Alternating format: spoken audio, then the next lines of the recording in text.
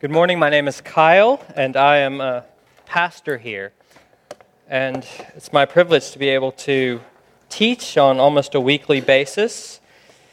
We have time to open up God's Word together and to look at it. If you were just here visiting, we are so glad you're here. If you're new to Christianity, we are glad you're here. And we hope that you can explore the claims of Christianity and what Christianity is all about.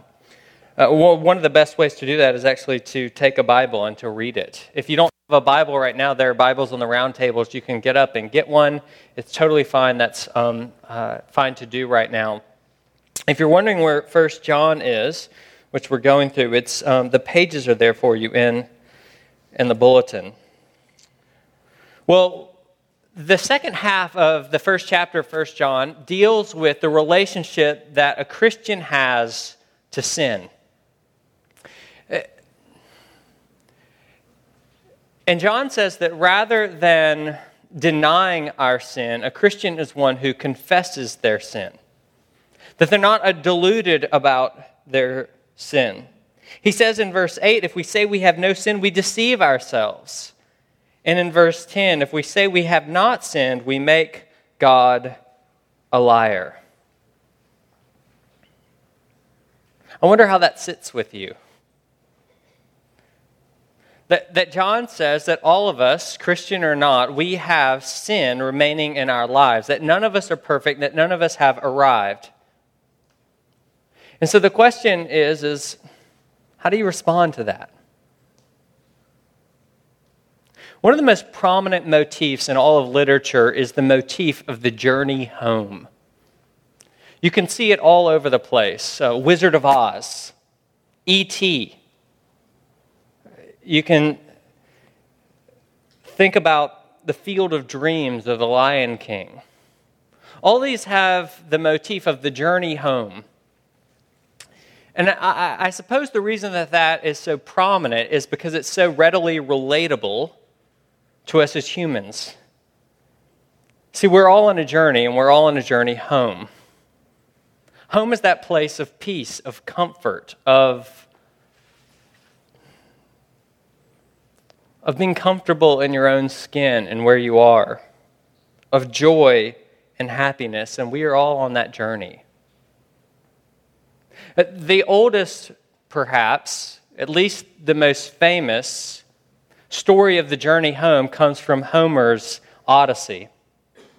You may remember the story from, high school literature, those of you who paid attention, unlike me.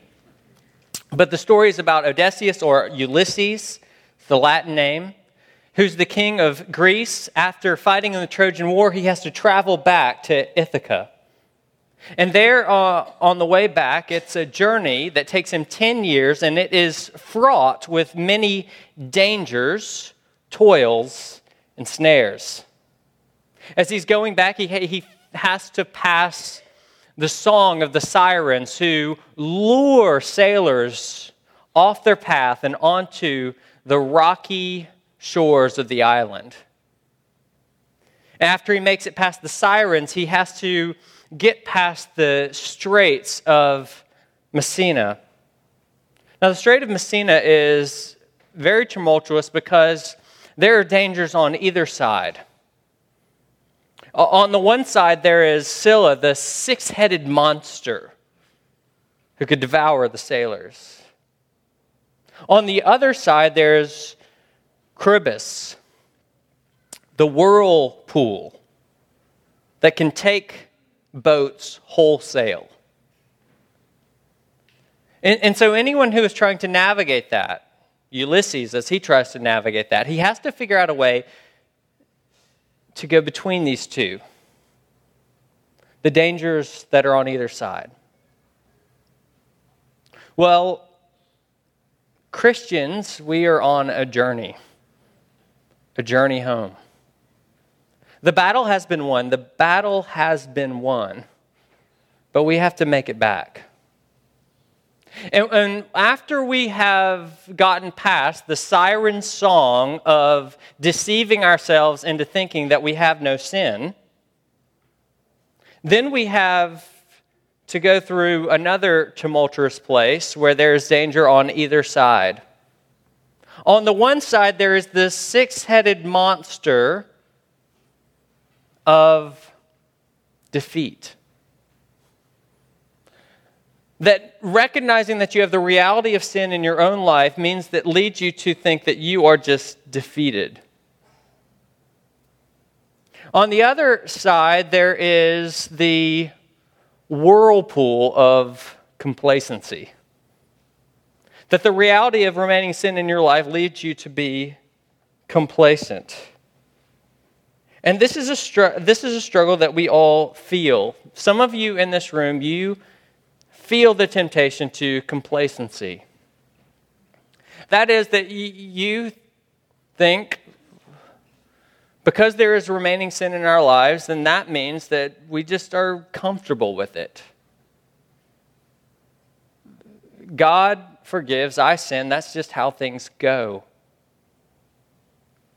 And some of us have even adopted a theology that reinforces this thinking. Christians aren't perfect, they're just forgiven. Well, that's right, Christians aren't perfect. And John has just said to think that you are is to delude yourself. But if you take that to mean that you can be complacent with where you are, John says, oh no.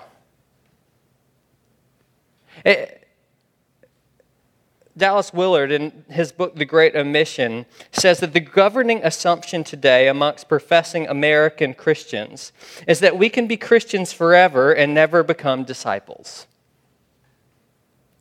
And some of you have become Christians and you think you can be a Christian without becoming a disciple, without leaving everything and following Jesus.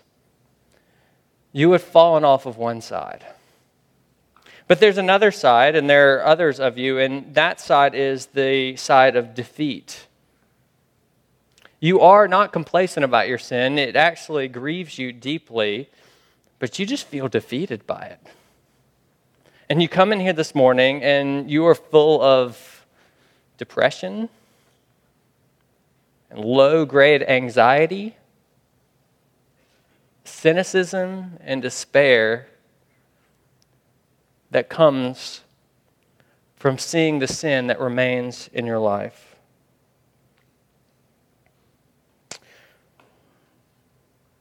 So here's the question this morning that I want to ask you. Which one of those dangers are you most likely to fall in this morning? Or is it both? Well, whichever one, the message of 1 John 2, 1 and 2 is for you and for me, and we need to hear it. So let me pray. God, I do pray that this message this morning, that you would use it to lead us home, that you would come and be with us, present in the boat, and guide us safely to the other side. In Jesus' name and by the power of the Spirit, amen. Well, at the beginning of chapter 2, John writes, "My little children, I am writing these things to you so that you may not sin."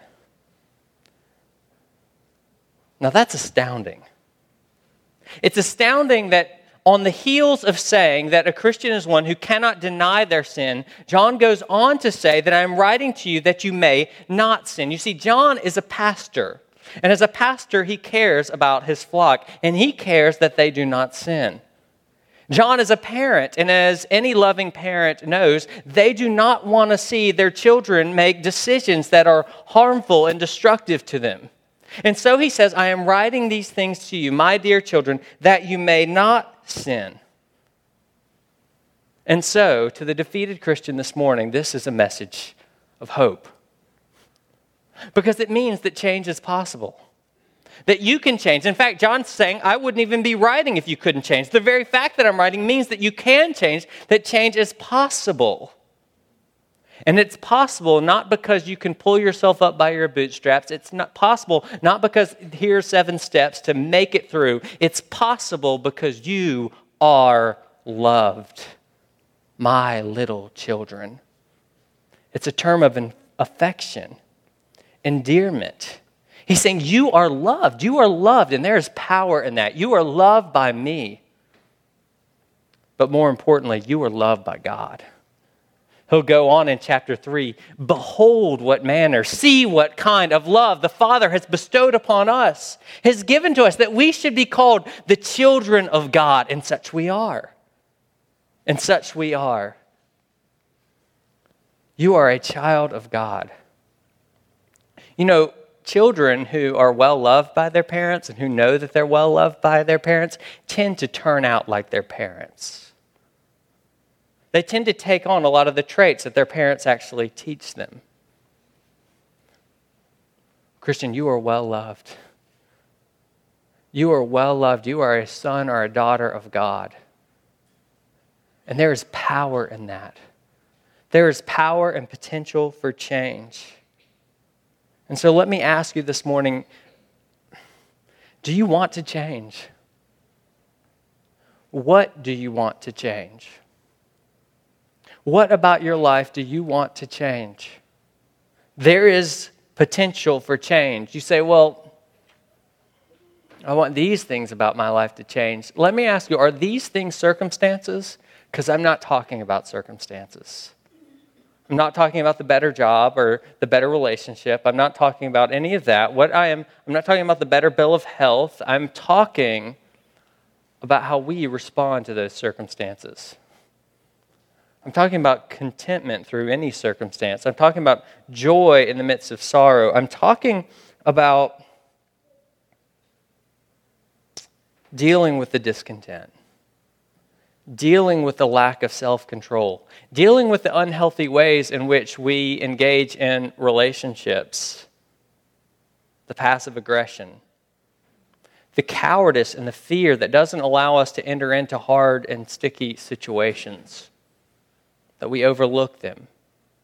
I'm talking about the ways in which we use our bodies and treat our bodies and the bodies of others. I'm talking about the anger that resides deep within and the inability to forgive. I'm talking about the incessant insecurity that makes you always defend yourself, makes me always defend myself in front of others. I'm talking about those things. There is possibility for change. You are well loved. To the defeated Christian, this is a message of hope. But it's not just a message of hope for the defeated Christian. To the complacent Christian, this is a corrective. John says, I am writing these things to you so that you may not sin. See, he's reminding the complacent Christian that sin is not God's intention for your life. That sin is not the way things are supposed to be. That God does not want you to live in sin. That God did not send his Son into the world to die for you so that you might remain in sin. God did not adopt you into his family so that you could willingly choose to live like a slave. He did not. That God's intention for your life is actually that you would be like him. And that a life that is complacent with sin cannot be called Christian. See, do you think that remaining sin in you means that you get to remain in sin? It does not. And some of you this morning, that is where you were at. There are places in your life and there are sins in your life and they do not even bother you anymore. You've been living in them so long and you've become complacent, immune even. When I was in high school, I had a friend, we'll call him Jimmy. Jimmy used to ride his old Bronco to school every morning. And he would park there in the parking lot. He would get there quite early. Jimmy hated to roll up the windows. He never rolled up the windows. And he would listen to a radio program there for 15 minutes or so before class started. Sometimes he would make it to homeroom. Sometimes he wouldn't. But he would go in. And he also often didn't lock his doors. Well, one day we're out in the parking lot, and as we're there, another friend comes up, and it's duck hunting season. You're like, what is that? Just go with me here. Memphis, Tennessee, duck hunting season, and one of my friends that morning had just been duck hunting. Memphis, Tennessee, go with it. And as he had just been duck hunting, he says, "I've got ducks in the back of my car." And we're like, "Oh wow." We're high school boys, so we're like, what do we do with these? So a couple we stuffed into somebody's backpack so that when they got in homeroom or computer class and unzipped them, they had a couple heads looking up at them. We didn't know what to do with the other, but we noticed that morning, Jimmy, he had gone to homeroom and his doors were unlocked. So we schemed a plan. We put one of those ducks in Jimmy's Bronco. Well, the next day, we didn't hear anything from Jimmy. Kind of waiting. Why? The day after that, we didn't hear anything. The day after that, we didn't hear anything. And then we just kind of forgot about it a little bit until we were walking by a couple weeks later. Remember, this is September in Memphis. It is hot, triple digits. And we smelled something so horrid coming from that Bronco, where he just sat every morning for 15 minutes listening to the radio. It smelled like a rotting carcass. It was a rotting carcass. So we said to him finally, because it was just too much, and we thought this has gone too far, we said, "Jimmy, we've been walking by your car, and it smells really bad. What's going on there?" And he goes, "Oh yeah, totally. 2 nights ago, my dad and I, we cleaned it out. We found this old rotten banana peel in the glove box." Old rotten banana peel, that will stink up your car. Yeah, but what about the rotting carcass under your seat? He had no idea. And so finally we said, "You might want to check under your seat." And there was the dove that had been there for 2 weeks under his seat.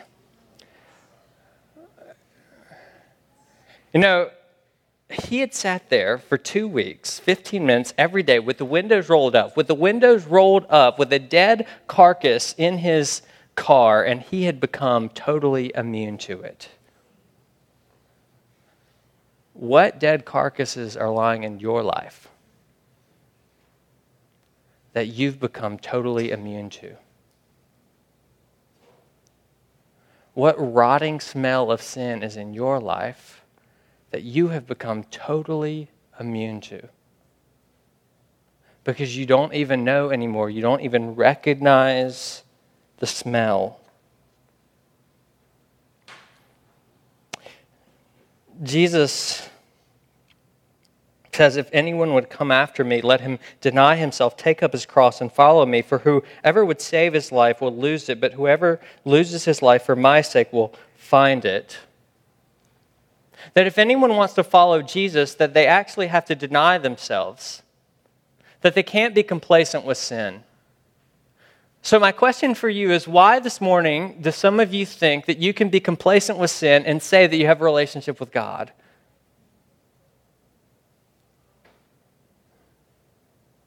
Why do you think that you can live with those animals in your trunk and think it's okay? Why do you think that you can gain your life without losing it? I'm talking about the coping mechanisms. I'm talking about the destructive relational patterns. I'm talking about the unhealthy ways in which you deal with conflict or don't. I'm talking about the addictions. I'm talking about giving up on your spouse. I'm talking about giving up on your child. I'm talking about these things. For the person who's become complacent with sin, John says, "I am writing that you may not sin." Sin is not the will of God for your life. But I realize some of you aren't there. Some of you feel defeated. You are very sensitive to the carcasses in your life. And for you, he says, "I'm writing that you may not sin." And there's a possibility for change. There is potential. And there's also provision. Look, John goes on, but if anyone does sin. And John knows that we will sin. He assumes that we will sin. To think that you won't sin is to delude yourself. But if anyone does sin, he says, we have an advocate with the Father. If anyone does sin, we have an advocate. An advocate is someone who vouches on your behalf. An advocate is someone who goes to someone else on your behalf and says, I will cover them. If the issue is that your character is in question, then the person puts their reputation on the line for you. If the question is about your financial stability, then the person says, I will put my assets down as collateral for you. And John says that we have an advocate with the Father. That in the court of law, if you will, it's a courtroom metaphor, that in the court of law, we have someone who will vouch for us, who will intercede for us. You know, life can feel like one big courtroom, can't it? There's the court of public opinion that we see everywhere. We see it at our annual reviews. We see it when the professor gives us back a paper. We enter the court of opinion when we go to pick up our kids from school, or when it's time to pick up your kids from school and you don't have them. We enter the court of opinion when we look in the mirror, or we look in the magazine covers. The court of opinion is, public opinion is everywhere. There's that court, and then there's the court of your own opinion. Your own standards and the ways in which you don't meet them. But you're always trying to. There's that court. And then there's the court of divine opinion. And how do we fare there? And what do you do when you don't measure up? What do I do when I don't measure up? Well, I think there are several things that we can do to kind of prop ourselves up. One thing that we often tend to do is we compare ourselves to others as if being better than others somehow means that we meet the standard. Or we start thinking about all the good things that we have done and how we're a pretty good person, as if the good things we do cancel out the bad things we do. What do we do when we don't measure up? We need an advocate. We need an advocate. We have an advocate. If anyone does sin, we have an advocate with the Father, Jesus Christ. Jesus is our advocate. And there are two things that make him particularly equipped for this task. The first thing that we find is that Jesus is righteous. We have an advocate with the Father, Jesus the righteous, or the righteous one at the end of verse 1. You see, Jesus, his reputation is impeccable, and he can put that on the line. Jesus, his life is sinless. He who knew no sin.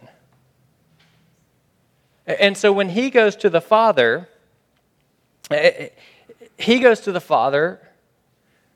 meeting the Father's standard. I mean, think about it. If you have someone write a recommendation for you or being an advocate for you, you don't want someone that has a bad reputation, do you? And if you find out that they do, then you're like, please don't write that recommendation, right? You get a little worried. You want someone who has met the standards of the person that you're writing to. If you are a student and you are trying to get in with to a graduate school and you write to a professor, you want a professor who you believe has met the standards of that other professor, you see?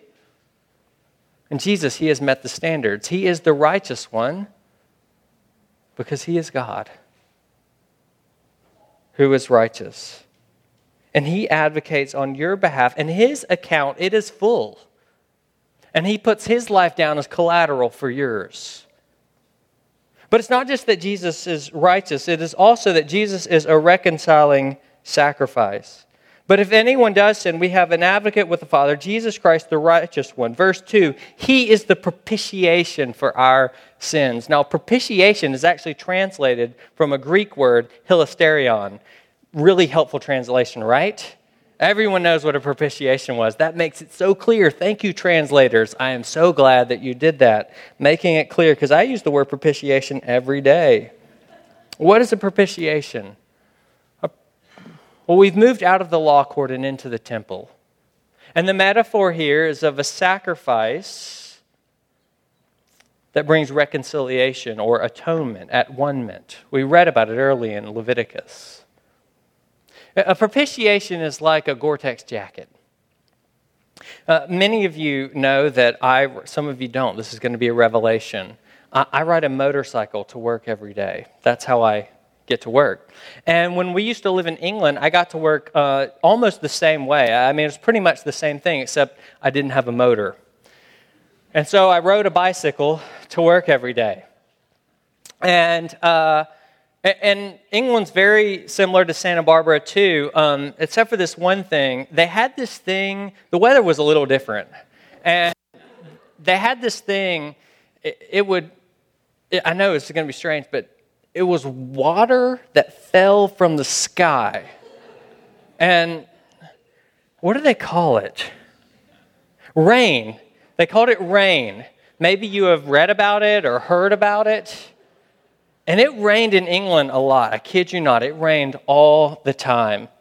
And so, something else about England that you need to know that's a little different is it's a little more formal than Santa Barbara, especially in a university context. And so I wore a blazer to work every day.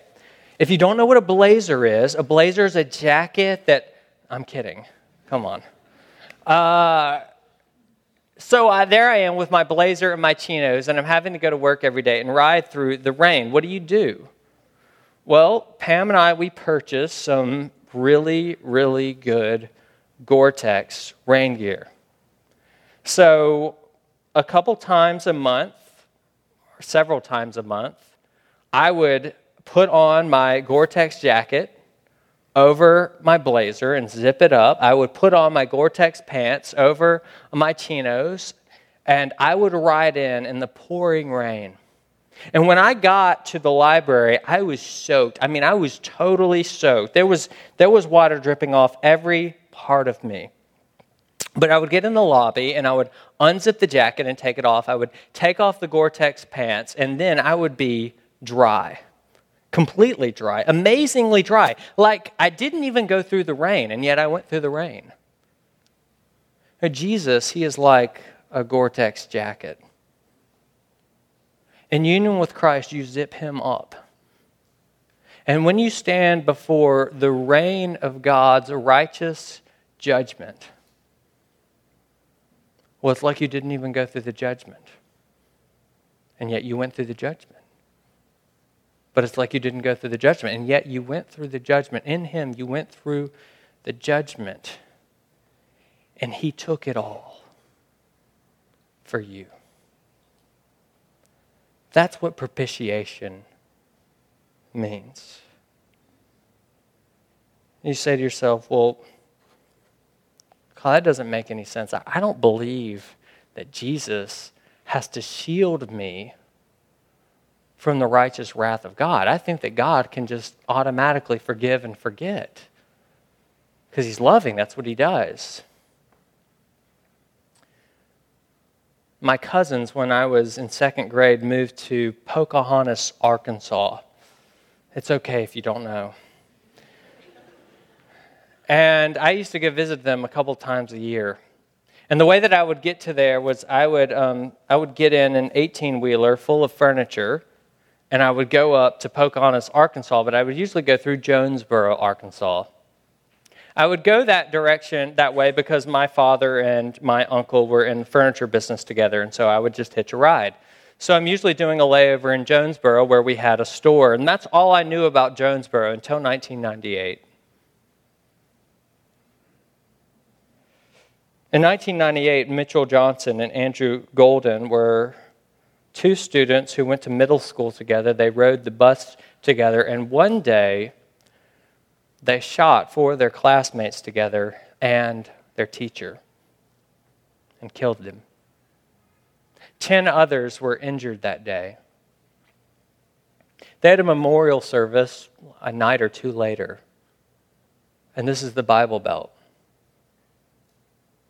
One writer, Paul Greensburg, he wrote an op-ed coming out of that tragedy saying, what is missing, entitled, What is Missing in Jonesboro? I want you to listen to what he said. He said this, commenting on the memorial service. Yes, there were words of comfort Tuesday night, words of mercy and grace and forgiveness, but I don't recall hearing anything about justice. And what meaning can mercy and grace and forgiveness have if they are separated from justice? You know, he's right. What meaning can mercy and grace and forgiveness have if they are separated from justice? I think many Christians think that forgiveness is an automatic thing where you forgive and forget. That is not Christian forgiveness. That is paltry forgiveness. That is a pagan understanding. No, a Christian understands that forgiveness has to be tethered to justice, that wrongs have to be righted.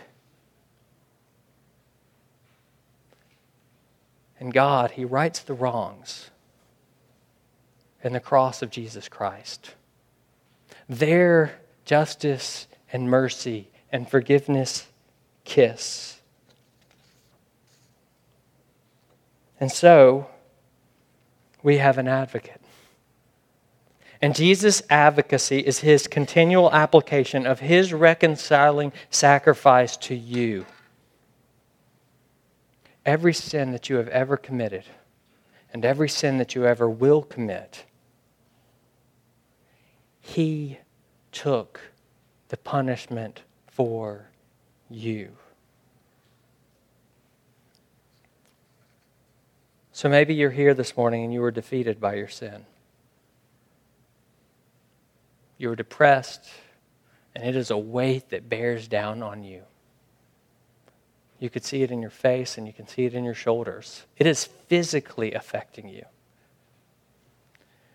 Every sin that you have ever committed and every sin that you ever will commit, He took it. He is your Gore-Tex jacket. You are free. Hark, the voice of love and mercy sounds aloud from Calvary. See, it rends the rocks asunder, shakes the earth, unveils the sky. It is finished. It is finished. Hear the dying Savior cry. It is finished. You are free. He has taken your penalty. So you can lift your head, and you can lift your eyes, and you can lift your shoulders, and you can live not in a state of defeat, because He was victorious over the punishment for your sin there on Calvary. Are you defeated this morning by your sin? Don't bear the burden. Trust in Him. Look to Him. But maybe you're here and you're complacent about your sin. If you were here this morning and you were complacent about your sin, I have this message for you. Every sin that you have ever committed, and every sin that you ever will commit, every sin, Jesus takes the punishment. And so you cannot view your sin lightly, thinking that somehow it's not that big of a deal and that justice does not need to be satisfied. You who think of sin but lightly or suppose the evil great, here at the cross may view its nature rightly, here its guilt may estimate. You may get off, but He did not. He did not.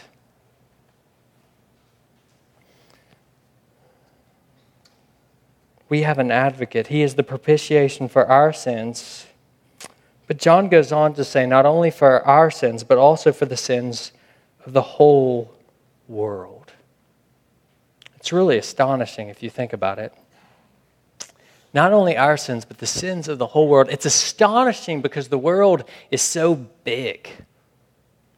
We heard the text read earlier, and in that text, we heard this astonishing claim that the priest, he would go over the goat and he would lay his hands on the goat and he would confess the sins of the people. And there, the goat was sent out to the wilderness, and then another one was slaughtered to make atonement, a reconciling sacrifice for whom? For all Israel. And that's amazing. That all Israel could be atoned for in that sacrifice. That is amazing. But nobody would have conceived that this sacrifice was not simply for all Israel. It was for the sins of the whole world. It's astonishing because the world is so big. It's astonishing because the world is so bad. You see, the world in John is a place and a system that though it belongs to God, though it is His by right of creation, is also in rebellion against God, has committed cosmic mutiny, has tried to push God out of the picture. And when the world got the chance, the world killed God. That's the world. And that's the world that Jesus came to say, for God so loved the world, that world, that He sent His only begotten Son. Do you know what a zero-sum game is, or an all-sum game? Zero-sum game is a situation in which each participant's gain is another's loss. And each gain or loss is exactly balanced by the losses or gains by other participants. Let me give you an example that will help you understand what a zero-sum game is. I had some friends, they were newlyweds, and they were driving down the 101. As they're heading down the 101, they decide, they're newlyweds, and they want to save some money, and there's a burrito shop. They had heard that these burritos are really big, so they decide to split the burrito. They split the burrito, they get back in the car, and they're eating the burrito. Of course, they don't cut it down the center. They're just supposed to know when halfway is. And as the guy is sitting there driving and eating, all of a sudden the girl, his wife, his new young wife, she gets a little tenacious. She freaks out because he's like, "You're eating my part of the burrito." He crossed the line, right? And guess what? He won. His gain is her loss. There's no more burrito to be had. You see, as much as he went over that line, he got and she didn't get. It is a all-sum or zero-sum gain. A lot of us, we view Jesus like that. Like it's a zero-sum game. Like somehow, if we share the blessing, we'll lose some of the blessing. Like somehow, if God loves them, it means He doesn't love us. And so we hoard the blessing. It comes out in our prayers and the things that we focus on.